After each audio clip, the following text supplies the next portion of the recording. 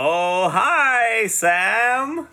Oh, hi, Kyle. Oh, hi, everybody. Oh, hi, listeners. Welcome to the season 1 finale of Insert Movie Here, the musical. I'm your host, Sam. I'm Kyle.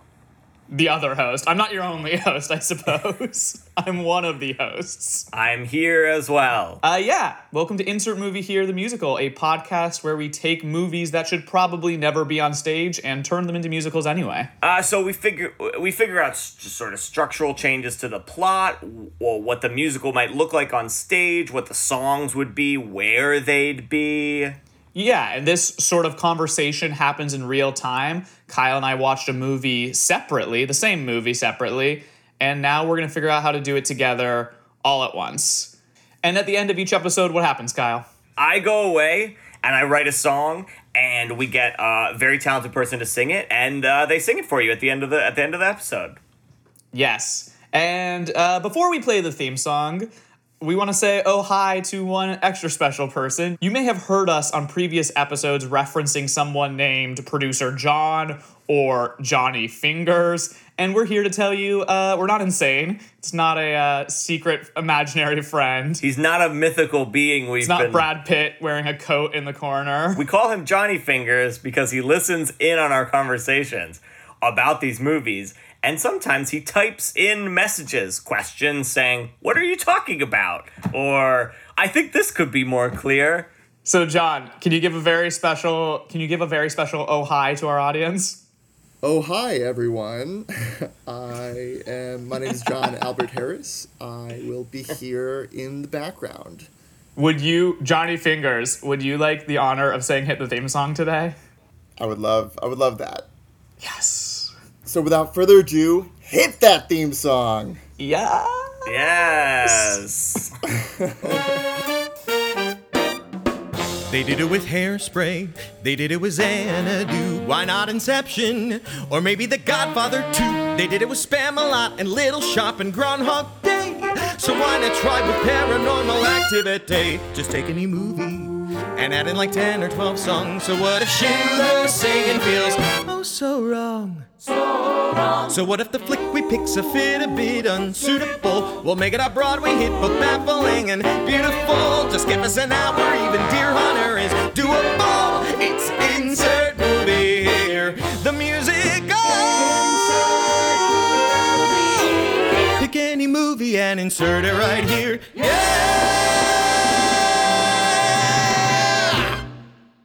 So today we're doing like a very different sort of movie than we've ever done on this podcast.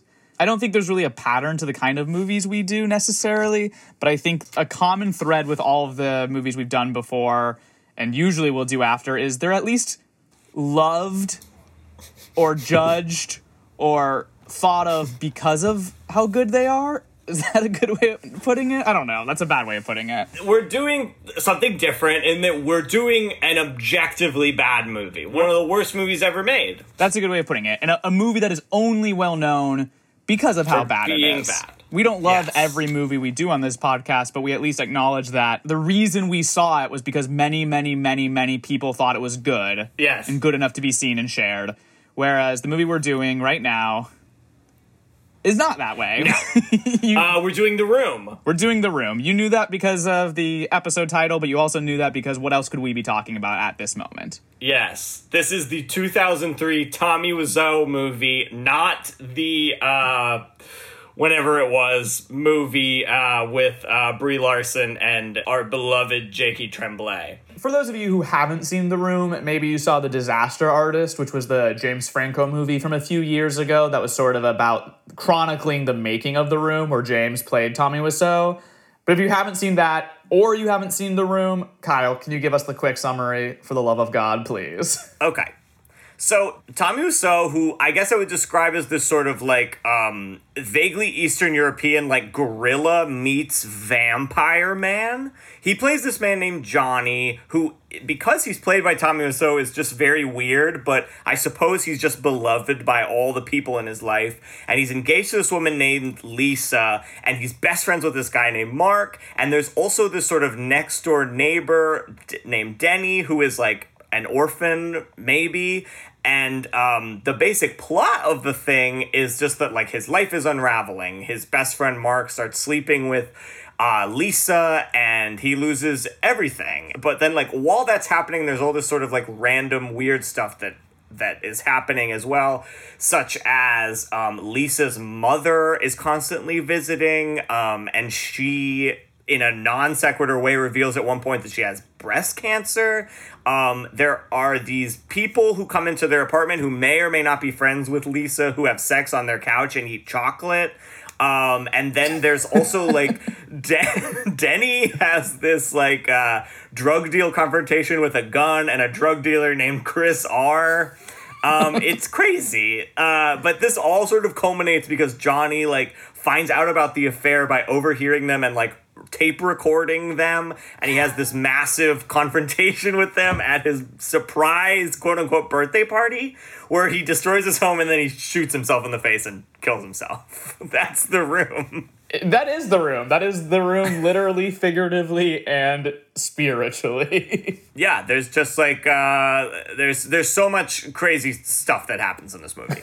I think the only way we can begin talking about The Room and talking about turning The Room into a musical is by your first encounter with The Room and what happened when you saw The Room and what your experience was. So why don't you start us off there, Kyle? Great, I will. I will share my story. So, Sam and I went to college together, and we did not see this movie together, but it was screening at our university center with special guest Tommy Wiseau, director, writer, producer, star, probably Animal handler. I had no idea what this movie was. And, like, halfway through it, I felt like I transcended my body, and I was like, I cannot believe something this exquisitely bad exists in the world. And I was like, if they're selling DVDs, I have to, like, get one. And as I'm getting my DVD signed by Tommy Wiseau, our friend who I saw the movie with, his name is Thomas, he told Tommy Wiseau, his name is also Tom. Thomas told Tommy Wiseau, he said, Kyle, he writes musicals. And Tommy Wiseau said, then he looked at me and proclaimed to me, and he said, then you will write The Room, the musical. And thus... Here we are. We are. We are fulfilling a promise a decade in the making. Do you feel, like, powerful in this moment, Kyle? I feel extremely powerful. I never thought it would actually happen. But here's a fine point I want to say right at the top of this. Yes. I'm sure out there in the world there exists, and nothing against these, it sounds perfectly good. There exists a lot of Room parody musicals. Yes. Good. I'm glad you're covering this. This is not our intent. Our intent is to create a Broadway-style musical based on The Room, and that's going to be a challenge. We're not trying to just meme your favorite moments. It might sometimes overlap. Sometimes, yes. Like, we're not going to not say, hi, doggy. Yeah, don't worry. Yeah, I mean, we could, like, talk about this movie for an hour, maybe 3. We've been talking about it on and off for 10 years. One could say our conversation is ongoing about The Room. Yeah. It's dark.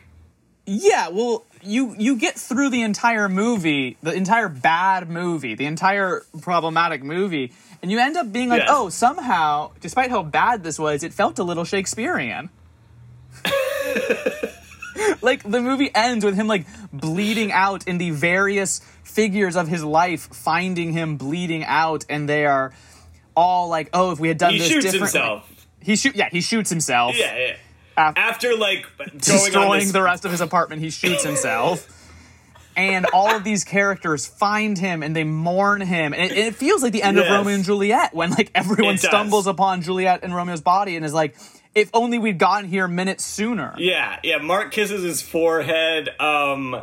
Denny the orphan man-child, runs in and says, go, leave me alone with the body. Leave us. Leave. Like, what is he going to do to Tommy Wiseau's body? I think he just wanted a moment alone with it. But anyway, we have to figure out how to approach this Lisa character. Well, she's presented in a way that doesn't make you think Tommy Wiseau has good feelings about women in general. Well, that's a whole thing we gotta go into. And we've got to do better at. Well, I mean, it's tricky, because I feel like we want to still make Lisa the sort of ostensible villain of Tommy Wiseau's story, while at the same time acknowledging that he's doing her the character and the actress dirty by writing this type of character. Does that make sense? This seems like the perfect sort of musical to employ, like, the unreliable narrator. You know what I mean by that? Like, I think we should literally be presenting Tommy Wiseau as, like, an Iago of sorts. Okay, wait. Explain that. It's Tell Tommy me more about Wiseau that. who plays the character Johnny. We see Tommy Wiseau / Johnny telling us the story of how his life was ruined, how Johnny's life was ruined. Yeah.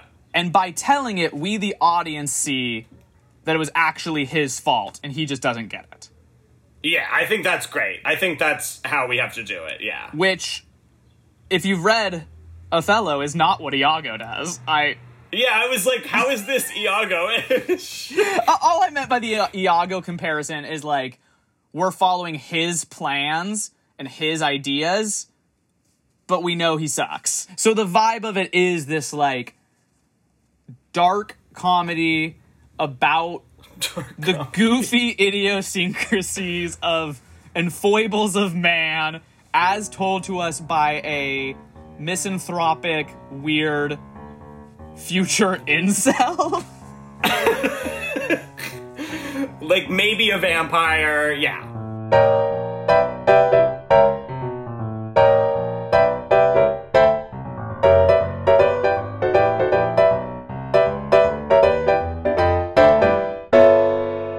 I mean, I kind of do want to lean into this, like, Shakespearean side of things, though, of this, like, epic tale of, like, love and betrayal that ends in, like, Yes.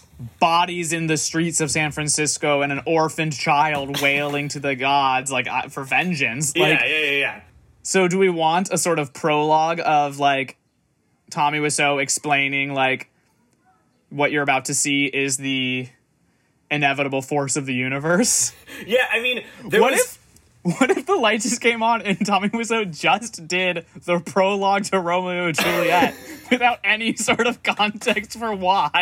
Like, he was just like, two households, both alike. These pair of star-crossed lovers take their lives. I think that's fun. I think that really sets us up as, like, what is this narrator? Well, I think it does a few things, which I think are really good. I think it, number one, instantly puts Tommy Wiseau into a theatrical context. It, you know what I mean? Like, it does. Yes, yeah. And it lets you know that you're going to be seeing a new take on this. It's reimagined for theater, and it also gets at something which I think is really important with this movie, which is that Tommy Wiseau, as a writer and director, wanted this to be big, high art. You know, he wanted it to be Shakespeare. So the lights come up. Tommy Wiseau walks on. He's wearing a black, oversized blazer. His black, long hair is flowing in the wind. Yes. And he says... So he says, like, two households, both alike in dignity. I can't do it. Two households, both alike in dignity. In fair San Francisco, where we lay our scene. And so from ancient grudge break new mutiny, where civil blood makes civil hands unclean. Mm-hmm. And then he, like, ends and bows and the show starts. It has to start with, like what is the thing he always says to everybody when he first meets them? Oh, hi, doggy. He says, oh, hi, Mark. He says, oh, hi. Hi, babe. It has to start with a song that is I mean, it's Bonjour from Beauty and the Beast, but it's Oh Hi, and it's him going through San Francisco, and everybody loves him. Maybe we get the dog thing in here. Like, he goes in to get the flowers. He says, oh, hi, doggy. He does all that. Oh, hi, doggy. Like, we're establishing everybody loves him, and everybody's saying, oh, hi. And that Tommy Wiseau has a really good life. And maybe also in this, he sort of established that he's gonna marry Lisa. We're sort of setting the world, right? Like, at one point in time, he's, like, walking down a street in San Francisco with, like, a 50-piece marching band that has just followed him because they love him so much. Yes. Blaring their horns, and he's like, oh, hi, oh, hi, oh, hi, doggy, oh, hi, Mark. Yes, exactly. And does it end with, is there a Lisa segment to the song, or does it end with him, he's home? I think the actual action of the song is he's picking up all of these things he needs for the day to make Lisa's night perfect. Like, he's getting flowers. He's getting pizza. He's getting something from everyone. Like, this is all about his, like, walk home from work. Everything in it is to give Lisa the best life he can.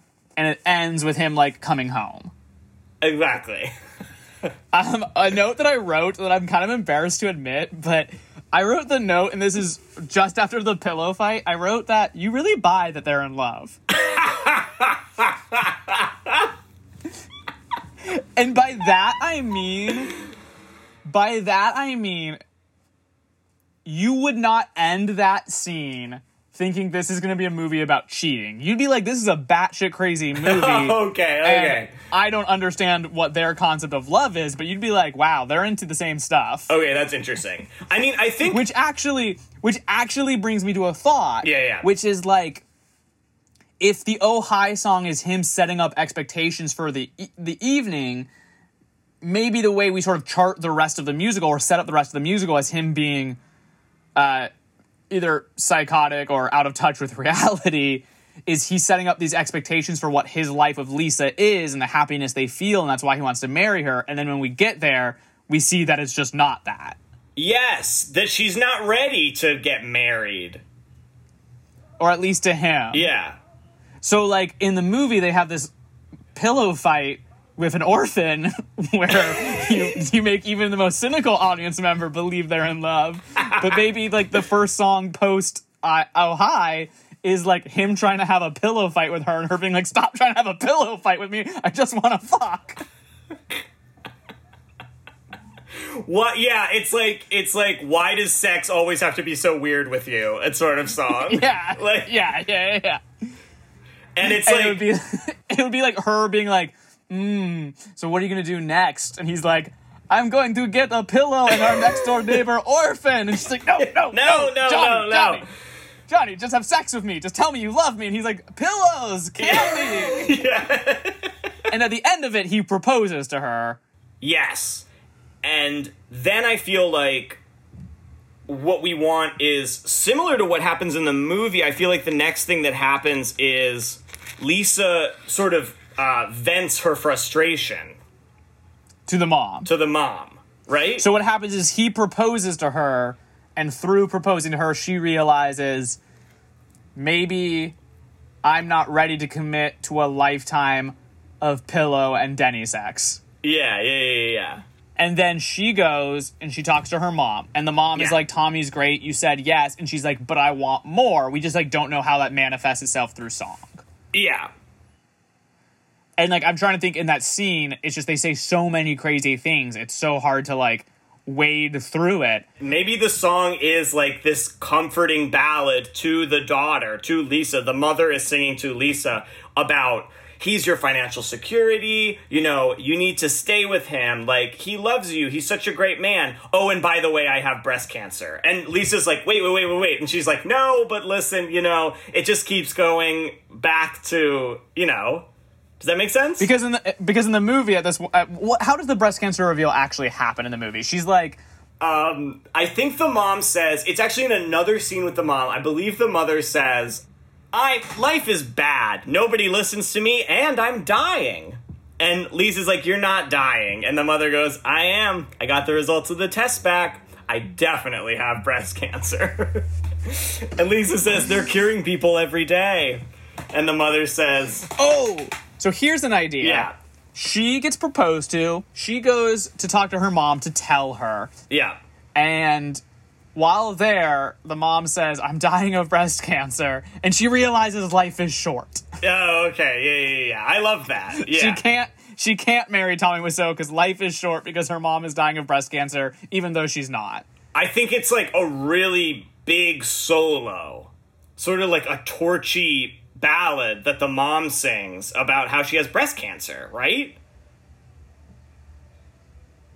I don't know. Oh my god, I'm so ruined. Maybe it's called like The Results. At one point she does say in the movie, she says, "I want it all. I just want to take." Sorry, I'm having a Fight Club brain broken moment. What's up? I don't know. Okay, let's keep going. Like, but is there a possibility that, like, rather than the song being like the mom saying "I have breast cancer," right, it's more like that triggers Lisa singing a song about how that makes her feel, and like her mom being like, "Wait, did you hear me? I have breast cancer. I'm dying," and her being like, "I know, and that's exactly why I can't marry Johnny. That's exactly why I have to do this thing." Yeah. And this can be like a big torchy ballad called "I Don't Love Him Anymore," which is what she keeps saying over and over again. Okay, that makes sense to me. Yeah. It's a little unflattering to everyone. This musical is just going to be unflattering to everyone. I mean, it's The Room. Okay. So then she calls up Mark.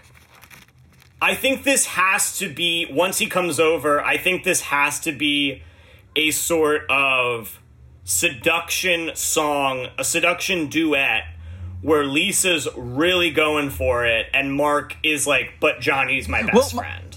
My only thing here's my only thing of this idea, because what we're sort of playing with right now is a seduction song where Johnny's like, "No, what about my friend? What about my friend?" I feel like we kind of have just done two numbers where they've been juxtaposition numbers. You know, I feel like we need the two characters to be on the same page in this number. Yeah, I mean, but we have to have something with Johnny's my best friend. That has to be at some point a thing, you know? Sure.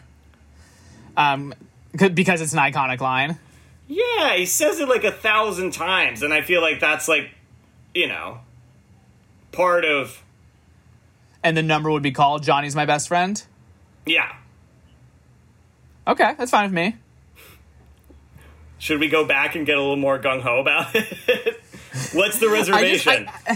The reservation... I mean, it's just... and maybe this is just the trick of this movie is so much of it is just how the lines are crazy and how they're said by those actors. Right. And they're not actually that, like, funny divorce from that. You know what I mean? Like, does that make sense? Yeah, but I think we have to, like, roll with that. You know what I mean? Okay. Yeah. Okay. So what happens then? Yeah, I guess my problem is I don't remember, like, even having just watched it today, I can't keep track of the order because it's so nonsensical, so I need you to help get me to... Totally. So what happens next? So, dramatically, I guess what needs to happen is getting to this place. This is hard. It's a hard one. Maybe this is kind of what I'm struggling with. It's just, like, us saying, like, we kind of need to make up our own plot. Like, I get... Like, I agree that's what we have to do, but it's just, like, there is no plot. Like, I don't have any concept of how to get to the end of Act 1, not immediately, or just do random shit until it. You know what I mean? If we're feeling really stumped, you know. Sorry, I'm like devoid of any ideas. Thank you, John. You're already stuck, John says. I'm fine regrouping. Can we get Johnny Fingers in here to talk about it? Yes, Johnny Fingers. Hey, Johnny Fingers.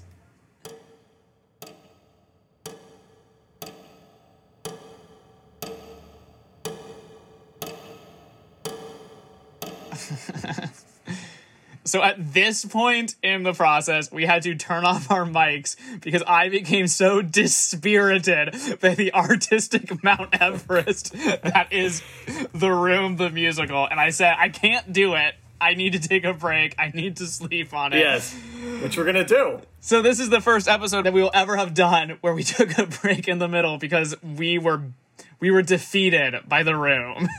We've been defeated by Tommy Wiseau. They did it with Hairspray. They did it with Xanadu. Why not Inception? Or maybe The Godfather 2. They did it with Spamalot and Little Shop and Groundhog. Okay, we're back. We took a several-day break from The Room because The Room broke me personally. Oh, The Room. Yeah, Tommy Wiseau is my Moby Dick, though. It is funny that, like, of all the movies, this was the one that broke us. I think there's a very clear reason why this is the one that broke us, and I'll start us off with that if that's okay with you, because I think it's something we need to talk about a little more. Yes, go off. The biggest thing for me is, like, it's a lot easier to take a movie that is good or mostly works and figure out how to make a comedic version of it that is also good and mostly works and not making fun of it. But I have the hardest time imagining what is the good version of The Room. And I'd like it if we could just spend, like, a few minutes or seconds or milliseconds just, like, imagining what is the good version of The Room. Well, I think number one, we have to treat it as not a bad movie. We have to treat it as this sort of, like, sacred text, sort of. Right, I agree with that.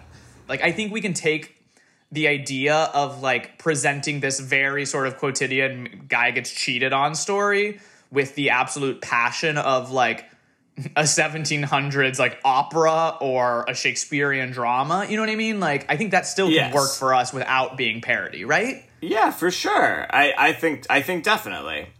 Yeah, I mean, this was sort of a thought I had watching it initially is, like, what if this is, like, a sung-through musical? Yeah, let's make this like an operetta. So, like, how do we want to handle, the question becomes, how do we want to handle the Lisa sleeping with Mark, and then these sort of other little things? There's just, like, a lot of just random strangeness thrown in, like, there's that adult orphan who is ostensibly lives next door, and Denny gets in trouble with, like, drugs at one point, and also there is this random couple that shows up that may or may not be Johnny and Lisa's friends who like have sex on their couch. And I think we just sort of need to decide and agree on, like, how do those things relate? Like, which ones of them are just random and which ones inform the plot? Yeah. My one idea is, like, I would love for the way Johnny starts to get suspicious to be a little less, in the movie, it's just he stumbles on and overhears them in the apartment, which is kind of boring. I think it could be something a little more plot specific. So maybe the couple who hooks up in his apartment, they randomly leave their underwear. That happens in the movie. He leaves his underwear in the movie, and maybe instead of him going back to get it, Johnny finds it and is like, doesn't know whose it is, and is like, my Lisa is having an affair. We can sort of use the underwear moment as a sort of, like, Iago handkerchief moment. Oh my god. So yeah, all these little plot things can be a little more like who Johnny suspects. Is there a way to tie the drug deal gone wrong into Denny's love for Lisa, into Johnny suspecting Denny? I think if the idea is that Denny was, if we flesh out a little of Denny's backstory, and Denny was this, like, drug addicted orphan who Johnny really, like, found and, like, nursed back to health, and now is sort of, like, financially and emotionally supporting. If Johnny suspects that Denny is sleeping with Lisa, that might cause Johnny to say, I'm cutting you off, Denny. And then Denny could get thrown back into drugs.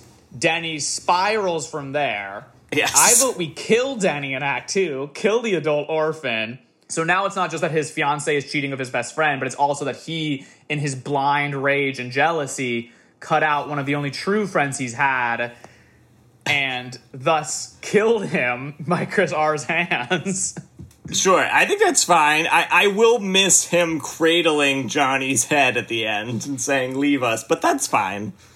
Well, then we can make it even more Shakespearean. Maybe he thinks Denny's dead. It's very Romeo and Juliet. He hears that Denny has died, and it's false. Oh, That's good, because I do feel like Denny at the end saying, leave us, is very bizarre and wonderful. Okay, so let's get back into it. Let's figure out which things we want to keep from earlier. The opening number had been "Oh Hi." Do we keep it or change it? So yeah, so I think we keep that. I think that's like as it is.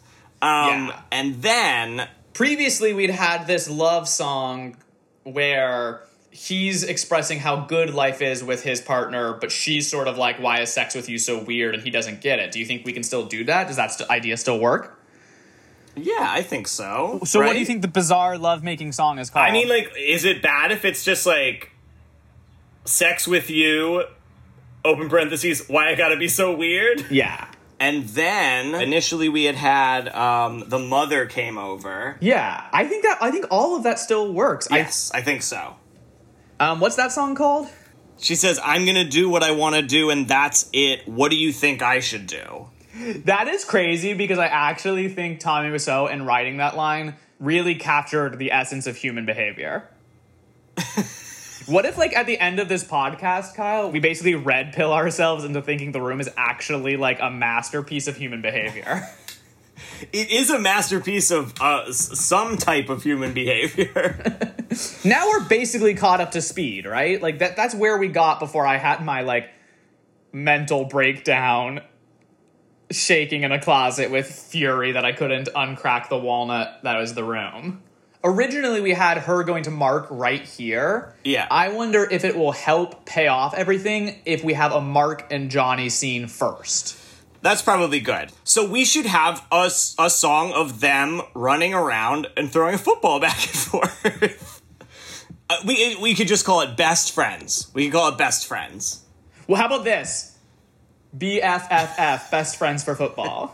Yes, and it's them running around a park, having the best time, being such friends. It's literally just incomprehensible friendship platitudes in two men wearing vague exercise gear / cut off button-ups, throwing footballs in all the wrong ways. Yes. My friendship for you is like a football, chunkily flying through the air, up and down. Like, you know what I mean? Yeah. They've never thrown. They don't know how footballs work. No, or how language works. So They don't know how footballs, language, or friendship works, and thus this song is insane. Yes, but it nevertheless it does establish that they are best friends. Yeah, you, the audience member, even though you know what's going to happen, you're just like, God, what could come between them? Nothing could come between them.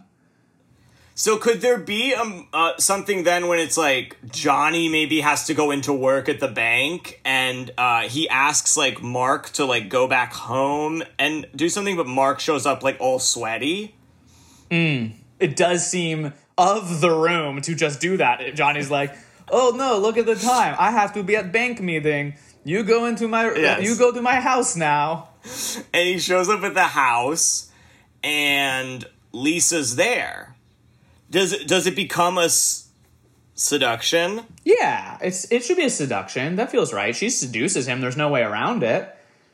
I think it should be called, she says to him at one point, I like you very much, lover boy. I think it should be called, like, lover boy or something. And, like, she has this moment with, like, all this ambiance, and, like, she says in the movie, Mark says in the movie, he goes, the candles, the music, the sexy dress, like, and there's no candles and no music. So, like, if she's just sort of, like, she's like, the candles, the velvet carpet, and it's like this sort of like sexy tango song, and she's just gesturing to all these things that just aren't actually there, but she's like, but I like you very much, lover boy, and he's like, I can't, and it's really tortured for him. He's like, I can't do this, Johnny's my best friend, he says that over and over again, and she's like, I know Johnny's your best friend, but like, I like you very much, lover boy, and eventually this sexy tango gets to them, and they bone. Yes. On the stairs. On the stairs? Is that what happens in the movie? Yeah. Those are pretty sexy stairs. It's a circular staircase. It's pretty hot. Maybe we can have, like, a ballet sequence then, where, they try to have sex on this spiral staircase. Yeah, it seems logistically difficult. Yeah. And then I think we need to get because we can't lose focus on Tommy or Johnny. We can't lose focus on Johnny. Yeah. This number has to be like, we see how important it is what he gets from Lisa, but we now know it's a lie. Yeah.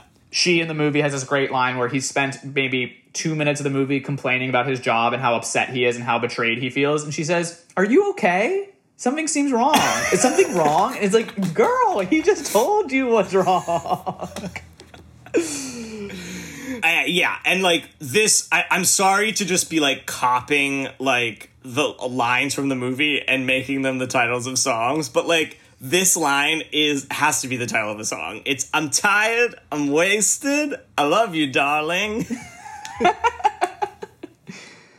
I'm tired, I'm wasted, and I love you, darling. Say it again really loud and clear. I'm tired, I'm wasted, I love you, darling. And it's all about how he She always knows how to make his life better. She always knows how to cheer him up.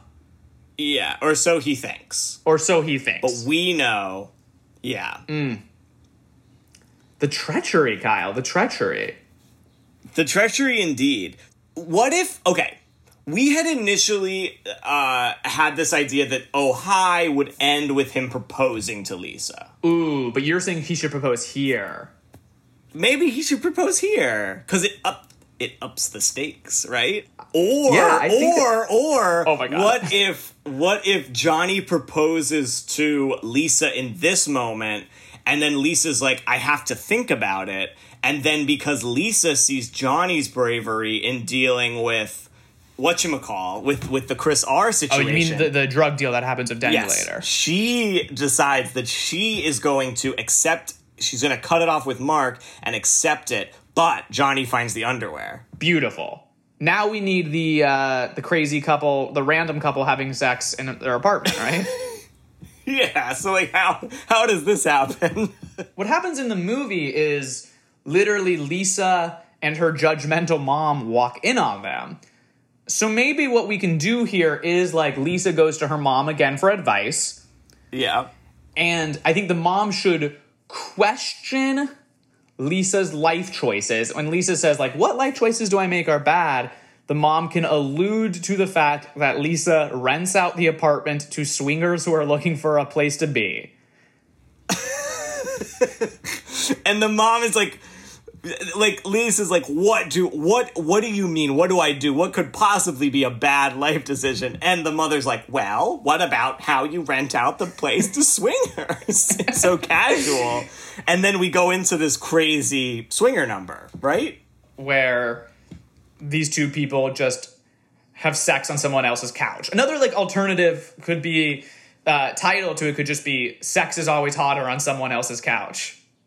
Yeah, that's good. That Sex might is always drill hotter the on point someone home a else's little couch. bit more. And is it just these two? It's like just the two of, it's not like there's like, we don't like expand it and make it like, because I think what we're discovering is that the room really is a chamber piece. No, I think it can just be the two. And I think we intercut it with more conversations between Lisa and her mom. And what it's building to is Lisa more and more defending her decision, and her mom more and more being like, but you're gonna get caught, it's gonna all crumble. And Lisa being like, there's no way I'm ever gonna get caught. And we see Yes. the number end, and he leaves his underwear under the couch. Yes. So we're sort of setting up I don't want to call it Chekhov's abandoned underwear, but I think we must. Great. So then, we're almost at the end of Act 1, right? Damn. yeah. And just so we are clear, we have introduced Denny at this point. Yeah, I think Denny came in the sex duet. There's so many sex duets. There's literally 3 sex duets in Act 1. I mean, is it worth tossing in a song earlier where like we really establish like who Denny is? I think we can either put Denny into the number with Johnny and Mark, the best friends for football number, Yeah. or I think we just have him as this weird lurking figure throughout Act 1 who we don't know who he is. Sure. And then here Sure. in this moment, we introduce him. He's on the rooftop with Johnny hanging out. Is he on the roof with Johnny, or is it like, how does Chris R come into it? I think he should be on the roof of Johnny. I think we can have the whole, like, I know this is out of order, but being like, Denny being like, hey, Johnny, it's so good to be your friend. You're such a good person. What movie are we seeing tonight? And Johnny says, don't make plans. Yes. What does he say? He does says, I don't know. Denny Don't does plan ask too him, much. Johnny says, we could go see a movie. And Denny says, what movie are we going to see? And Johnny says, I don't know. Don't plan too much, Denny. It might not work out. It's like, you brought it up, dude. And then I think Johnny goes downstairs to get something. Johnny does. Yeah, Yes. I think Johnny's like, I'll be right back. I've got to get my wallet, then we can go see a movie. And Chris R., the drug dealer, bursts into the rooftop, and there's this extremely dramatic standoff on the roof, right? Like, guns pointed at everyone, Johnny sobbing, Denny sobbing, Lisa sobbing, and Chris R. It's like a and like everybody's singing, and like it's very intense, and like everybody's there, like the mom's there, Mark, Johnny, they're all singing passionately about don't do this, Denny, what's happening? You're taking drugs. It's just all chaos. So I think what should definitely happen is, like, at the climax of this horrifying moment of everyone belting and singing 8 different things, Johnny should do some sort of like awesome like aerial high kick, Yes. like in the air where he spins and kicks the gun out of the drug dealer's Yes. hands. The drug dealer flees. Denny has this sort of breaking down moment where he's like, I'm sorry, before you were my emotional and financial benefactor, Yes. I was addicted to drugs, and I'm sorry, I struggled. Yeah. I let you down. Johnny's like, it's okay, I'm here for you. Yeah. He does say to Denny at one point, if a lot of people loved each other, the world would be a much better place to live. And maybe that can become this sort of like Act 1 finale moment that's like... Yeah, so maybe like when Denny is like apologizing and is like, I've let you down, and Johnny is like, you haven't let me down, I love you, you Yes. love everyone, Lisa loves me, I love Mark, if everyone just loved each other, the world would be a better place to live. And that's like, Lisa's like, oh, that's so beautiful, go get this ring. Yes. It's all swelling, that sentiment is swelling from them all. Yeah. We see sort of them up on the roof, Johnny in the apartment. We're like, yes, Act 1 is ending on such a high note. He's growls to grab the ring and he says, what's this? And he holds up another man's underwear and says, Lisa? Blackout. Blackout. Yes. If a lot of people loved one another, the world would be a much better place to live. Yes, it would. Yes, it would. Da, da, da, da, da. If a lot of people loved one another. It's a jam. Sure, it does sound like a jam. So that's that.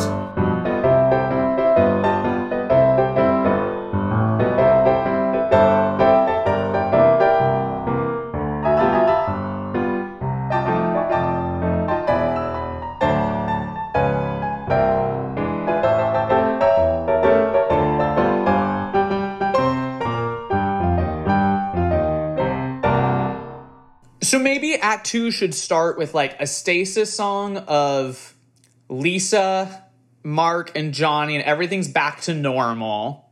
But we know that Johnny is suspicious. Yeah, maybe this could be him like recording. He could like hook up the recording stuff. Or we could do an Oh Hi reprise, and it's like everyone else thinks things are great, and he's like, oh hi Mark, oh hi Denny, like he's being suspicious, and like we go through like all the places he went in Act 1, and now he's like hiding like recorders and cameras. He and thinks stuff. the like flower shop lady is maybe sleeping with Lisa. Suddenly everyone's a suspect. And then I think we need to acknowledge. I do think we have to set up that Lisa's going to throw this surprise birthday party.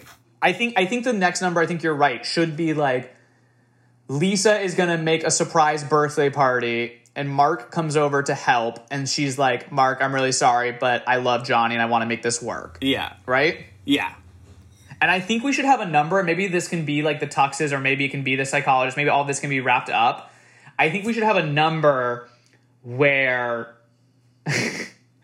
Johnny has this moment in the movie where he's like, I'm going to tell you about, it's an interesting story about how me and Lisa met. This has to be it. And then he tells the story, and Mark says, what's interesting about it? It's really good. But I think specifically in our version, he should be using that story as a sort of the play within a play in Hamlet, where Hamlet does the play to sort of flush out the guilt. I think Tommy should gather all of his male friends who might be sleeping with Lisa with the plan, I am going to tell them how we met to see who looks the most guilty. Well, and we could combine that with the tuxes thing. Maybe that's Yes. Yeah. Yes. Yes. Yeah. So I think the way to connect these dots, can I take us on a little bit of a journey to connect these dots? Yeah, we gotta connect them, The Oh Hi reprise ends. Mm-hmm. Johnny's suspicious of everything. We cut to Lisa, who is preparing a birthday party for Johnny.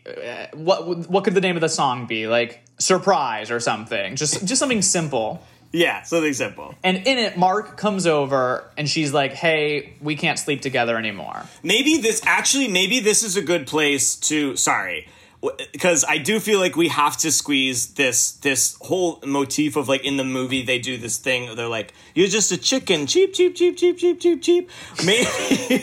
Maybe the song there's like set up this sort of recitative about the setting up for the birthday party, but Mark comes in and is like, let's do this, like, I'm ready for it, and Lisa's like, we can't do it anymore, and Mark sings to Lisa, you're just a chicken, cheep, cheep, cheep, cheep, cheep, cheep, cheep. Great. Is that okay? Yes. So the actual number is you're just a chicken, cheep, cheep, cheep, cheep. Yes, it's like the Pick a Little Talk a Little ladies in The Music Man. And it's Mark saying, I really want this to continue, and Lisa's like, no, we can't do this anymore. I really love Johnny.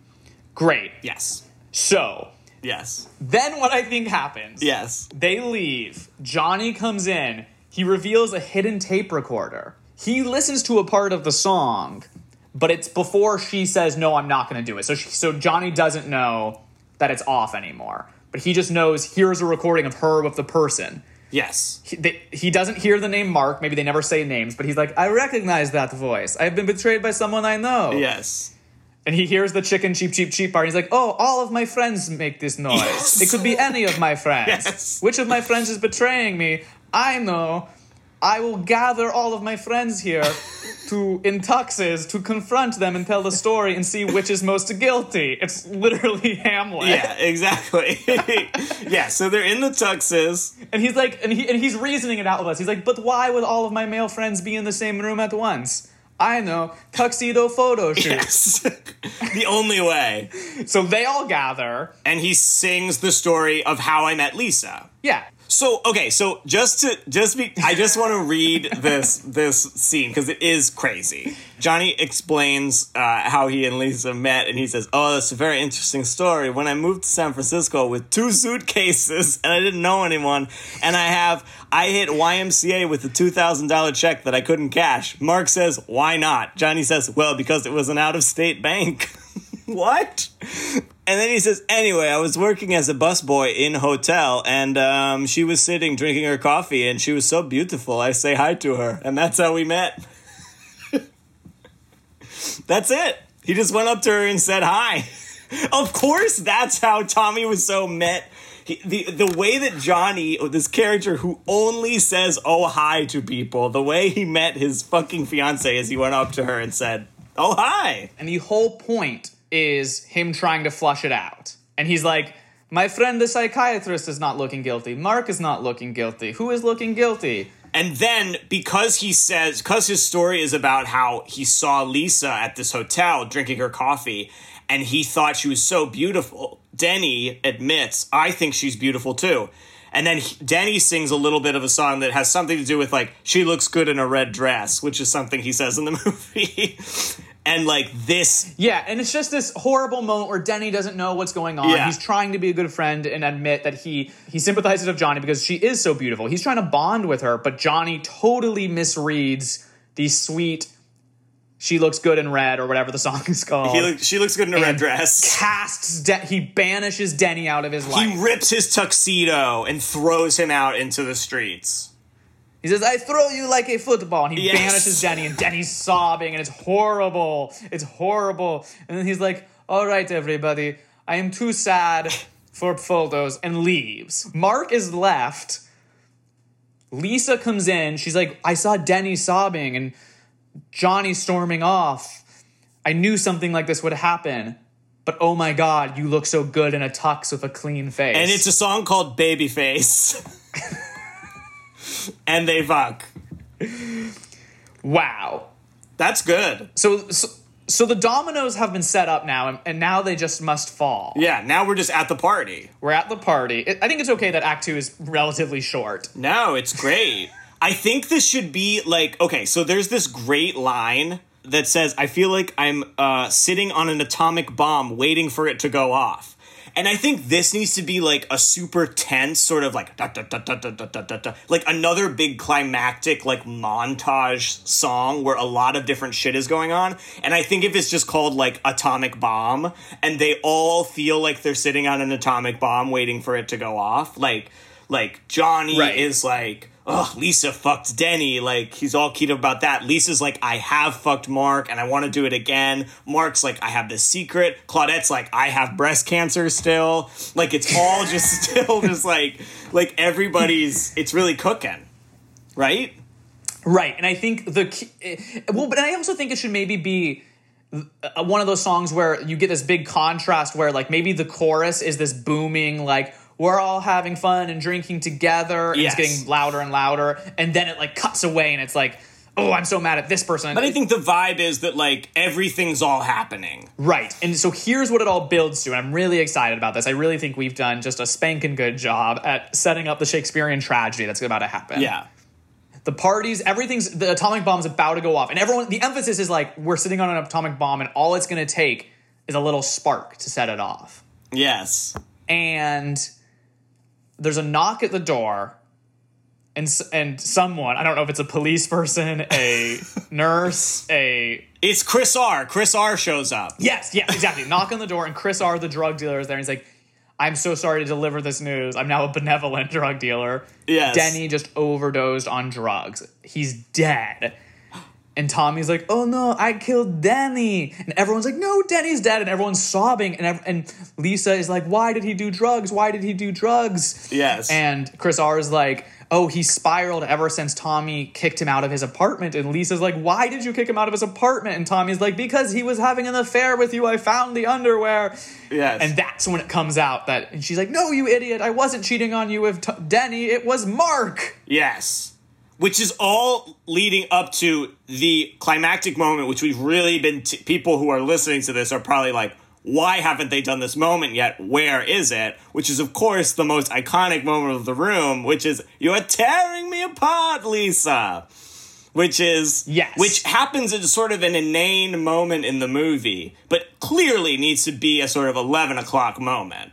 Yeah, Well, I think this whole moment where, like, all the truth is coming out and he's realizing just all the little things that happened and he understood wrong, like how everything's been ruined. The underwear was swingers and not an affair, and Denny wasn't trying to hurt him. Denny was trying to help him.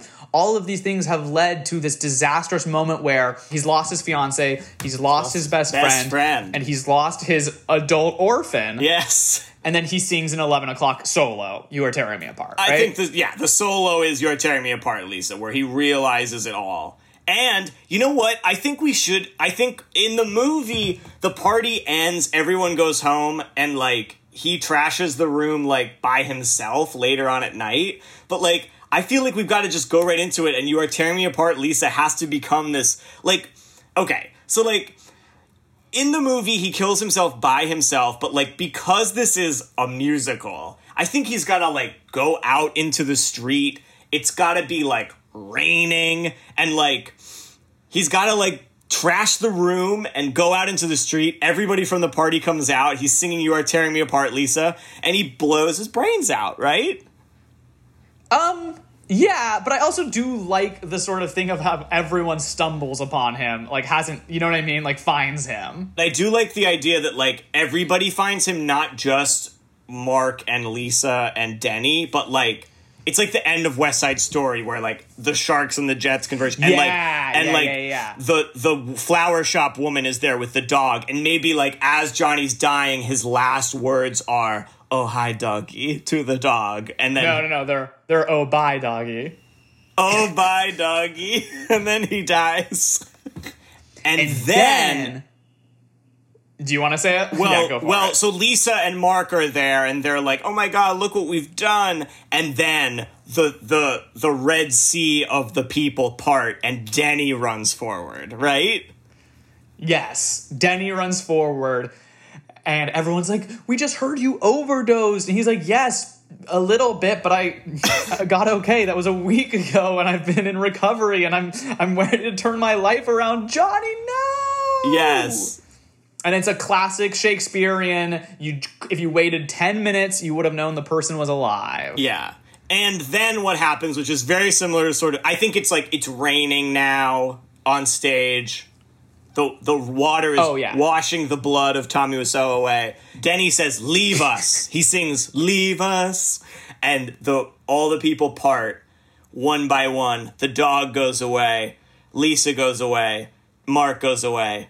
And Denny is left with the body of Tommy Wiseau. And he needs this, like, final solo that is sort of like, you know the sort of like Shakespearean epilogues where he sort of moralizes the fault of everyone, but he also sort of creates the audience as like a complicit agent and everything. Like you know what I mean? Like, what, I know you hate me for doing reprises, but I think it's good in this case. What if it is like a reprise of that, "if a lot of people loved each other, the world would be a better place to live" motif? Oh, I think that's great. And maybe it actually ends with like everybody holding hands on the apron of the stage and like Tommy Wiseau dead comes forward. You know, it's like a, you know, because now they're just the actors telling us the moral. That's great. I love that, actually. Yeah, I think it's really good. I find it moving. I think it's very moving. I think it is, I kind of want to go do it. I think our version of The Room says more than our version of Fight Club.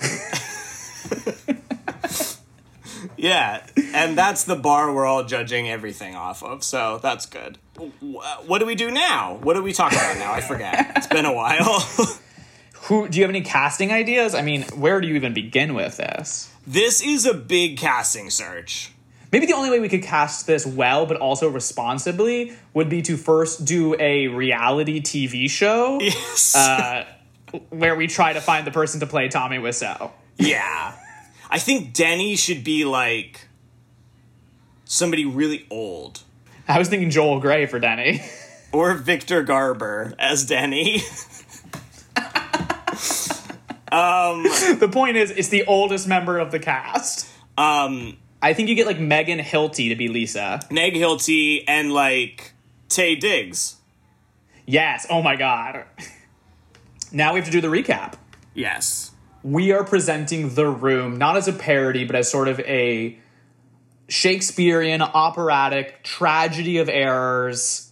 And it's this epic tale of one man's sort of world crumbling around him. Yes. So the opening number is that man, Johnny, walking around his beloved San Francisco singing, "Oh, hi" to everyone. "Oh, hi, Mark, my best friend. Oh, hi, Lisa. Oh, hi, Denny.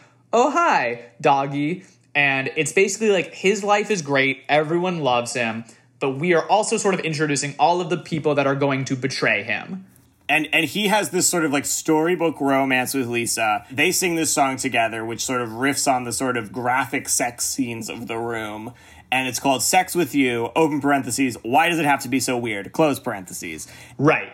So she starts having doubts about the relationship, and she goes to talk to her mom, and she sings, "I'm going to do what I want to do. What do you think I should do?" Yes. Which is her, like, fierce, I'm taking my life into my own hands, I'm going to have an affair number. It is an aria. Yes. And it cuts to this song that basically sets up the fact that, like, Mark and Johnny are best friends. And it's called BFFF, Best Friends for Football. And then Johnny has to go to the bank. So very bizarrely, he's like, "Oh, Mark, take my football back to my house." So Mark is like super sweaty and shows up at Johnny and Lisa's house where they have this seduction song where she is sort of setting up ambiance, and it's called Lover Boy. And it's him being like, "No, I want to, but Johnny's my best friend." Slowly she convinces him, and as the music swells romantically, they struggle with the logistics of having sex on a spiral staircase. Yes. Johnny comes marching home. He was expecting this promotion at the bank where he works. They make a lot of money. And winds up singing this song called I'm Tired, I'm Wasted, I Love You, Darling, which is this very romantic song. He proposes to her. Lisa says, I love you, Johnny, but I need to think about it. So now she goes to see her mother again, and she's like, I need advice. And Claudette's like, you always make really bad choices. And Lisa's like, what? And Claudette's like, remember, you gave your key to a bunch of swingers so they could just have sex in your apartment. And we have this weird number called, there's a weird song called Sex is Always Hotter on Someone Else's Couch, where the swingers sleep with each other in Lisa and Johnny's apartment. And the sort of important detail is the swinger man leaves his underwear under the couch, which takes us to the most reasonable place ever, the roof. While Denny's alone on the roof, there's this big climactic Act 1 finale song, which begins with this drug bust. Like, Chris R., this man, bursts onto the roof and confronts Denny. And everyone is, like, crying. And Johnny does this, like, crazy Matrix-style, like, bullet time aerial kick and kicks the gun out of Chris R.'s hands. And then Jenny's like, I'm so sorry. And Johnny's like, it's okay, I love you. If a lot of people loved each other, the world would be a much better place to live. And it's this, like, big sort of rallying song that, like, is so impressive that Lisa is like, I need to marry him. So Lisa's like, go get the ring now, we'll do this. And he runs downstairs and he finds, as he's trying to get the ring, he finds the underwear under the couch. Curtain. So Act 2 starts with a reprise of Oh Hi, where it's him going through his life again and seeing everyone, but now he is suspicious of everyone, and he's like setting up that he is going to record them, spy on them. He's going to get to the bottom of this. He's paranoid now. He thinks everyone is an enemy. It turns into this moment where Lisa wants to plan a surprise party for Johnny, and Mark comes over. And Lisa's like, no, we can't do this anymore. It's over. I'm marrying Johnny. And Mark, like, scolds her with this song that is, you're just a chicken. Cheep, cheep, cheep, cheep, cheep. Johnny comes home. He finds the tape recorder. He listens to some, but not enough to, A, find out the affair is over, or B, know for sure who's talking. But he knows it's one of his friends because him and his friends are the only people who do the cheep, cheep, cheep, chicken, chicken, chicken thing. Yeah. So he's like, oh my God, I'm being betrayed by someone I know. And he comes up with this plan to flush out the bad person, a la Hamlet and Claudius. So he gathers all of his friends. He sings How I Met Lisa. And Denny, not really understanding the weight of what he's saying, tries to talk about how wonderful Lisa is by saying she looks good in a red dress. And Johnny thinks it's Denny admitting he's the one having the affair. Yes. And he casts Denny aside. He kicks Denny out of the apartment and of his life. And Denny runs out sobbing. Everyone leaves, except for Mark, who is discovered by Lisa. All she wants, she's like, I'm marrying Johnny. She wants it all to be okay. But, like, she can't help it. Like, Mark has, like, shaved his face, and he looks great in the tux. And she sings this song called Babyface about how she wants to fuck him. And they have sex. And then so there's the party song, which is called Atomic Bomb. And the vibe of this song is everyone is trying to get along at this party. They're getting drunk together, but they all feel like they're sitting on an atomic bomb that's going to go off if there's just one little spark. Yes. And that little spark manifests itself in a knock at the door. It's Chris R., the drug dealer, and he tells them all a terrible thing has happened and Denny has overdosed on drugs. And there's this horrible moment where the truth comes out. It wasn't Denny. It was Mark sleeping with Lisa. He may have killed Denny for nothing, and he screams, sings, Kyle, take it away. Basically his big 11 o'clock, like, big, like, anthem, which is, you're tearing me apart, Lisa. He realizes that all these mistakes have happened, and he runs out into the streets, and he shoots himself. And as Johnny is dying, the dog, like, holds Johnny's hand, and Johnny says, oh, bye, doggy. And then the crowd parts and Denny, who is not in fact dead, runs on, and Denny sees his best friend lying dead on the ground. He says, leave us! And everyone sort of backs up, and Denny sings this sort of moralizing epilogue reprise of if a lot of people loved each other, the world would be a much better place to live. And we all leave, we all trickle out of this strange operatic comedy, feeling like we need to call our loved ones and tell them we love them. Yes. Or else we too will die on the streets of San Francisco cradling the flower shop dog's paw. It's exactly right. You know, I mean, I know this is just a goofy, silly podcast that you listen to in your spare time, maybe. But I hope you walk away from this, having seen how much we struggled with the subject and overcame it. I hope you think, what is that one thing I've been too scared of? What is the thing I've been too scared to tackle? What is my Everest, Moby Dick, The Room musical? And I hope you go forth and do it. Because anything is possible if a lot of people love each other. The world would be a much better place to live.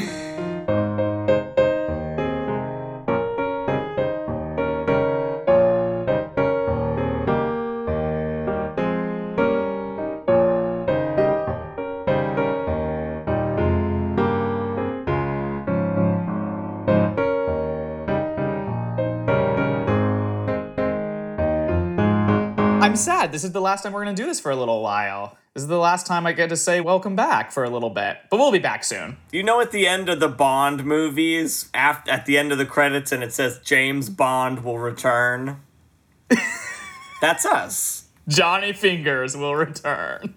Johnny Fingers will return. We'll be back. Anyway, some time has passed. You went away. You wrote a song. A lot of talented people, and in this case, I really mean a lot of talented people, took the song and made it into what we're all about here. Kyle, would you like to set the scene? Yeah, this is the opening number. Like, the curtain opens and this happens, right? So, without further ado, arranged, orchestrated, and mixed by Jason Weisinger, here's Gray Henson and company singing Oh Hi from The Room, the musical.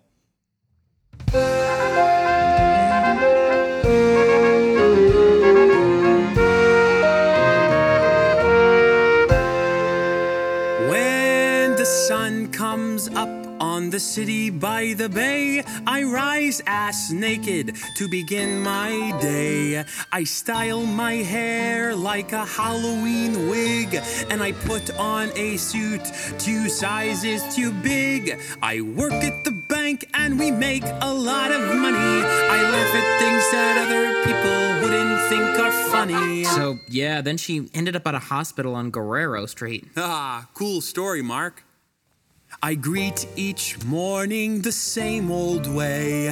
I step outside and say, oh, hi. Oh, hi. Oh, hi. Oh, hi. Oh, hi. Oh, hi. Oh, hi. Oh, hi.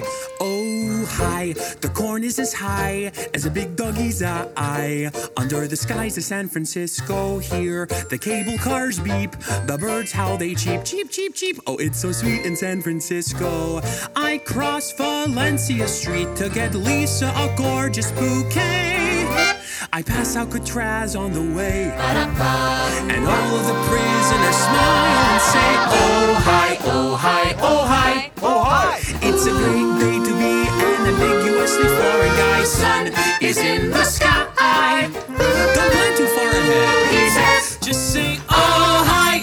Can I help you? Yeah, can I have a dozen red roses, please? Oh, hi, Johnny. I didn't know it was you. Here you go. That's me. How much is it? Gonna be $18. Here you go. Keep the change. Hi, doggy. You're my favorite customer. Thanks a lot. Bye. Oh my, he's such a great guy. Supports and provides for his beloved lady Lisa. He would do anything. He's buying a ring. Not yet. For now, I'll just get her a pizza. Half Canadian bacon, pineapple, half artichoke with pesto, please. And Lisa will love what she sees, as long as you make sure it's light on the cheese. Oh, hi. Oh, hi. Oh, hi. Oh, hi. There goes everyone's favorite ambiguously foreign guy. Shades over his eyes. I hear he's an immortal. What? Oh, well, oh, hi. I am so happy. I have Mark as a best friend, and I love Lisa so much. They'd never betray my trust. So world, give a shove. The sun's up above. I've got so much love to give, and if a lot of people loved one another, the world would be a much better place to live. Oh, hi, Johnny. Oh, hi, Denny. What's new with you? Not much. Still going to the movie tonight? Sure we are. What kind of movie we gonna see? Well, we'll see. Denny, don't plan too much. It might not come out right. You're right. Let's toss the ball around. My name is Denny, I am an orphan. Nobody knows how old I am. I like to watch people having sex. Oh, hi, Mark. Johnny's my best friend. I am his best friend. I never do anything to hurt our friendship. Oh, hi. My name is Johnny's my best friend. Nobody knows I am his best friend. I never do anything to hurt our friendship. My name is Johnny's my best friend. Nobody knows I am his best friend. I never do anything to hurt our friendship. No heartbreak or strife, I have the best life. And someday real soon I'll make Lisa my wife. And on our wedding day, that one fateful day, I'll smile and say, oh, hi. My name is Johnny's my best friend. I never hurt my friend. Oh, hi. Oh, hi. Oh, hi. Oh, hi. Oh, hi. Oh, hi, Lisa. Oh, hi.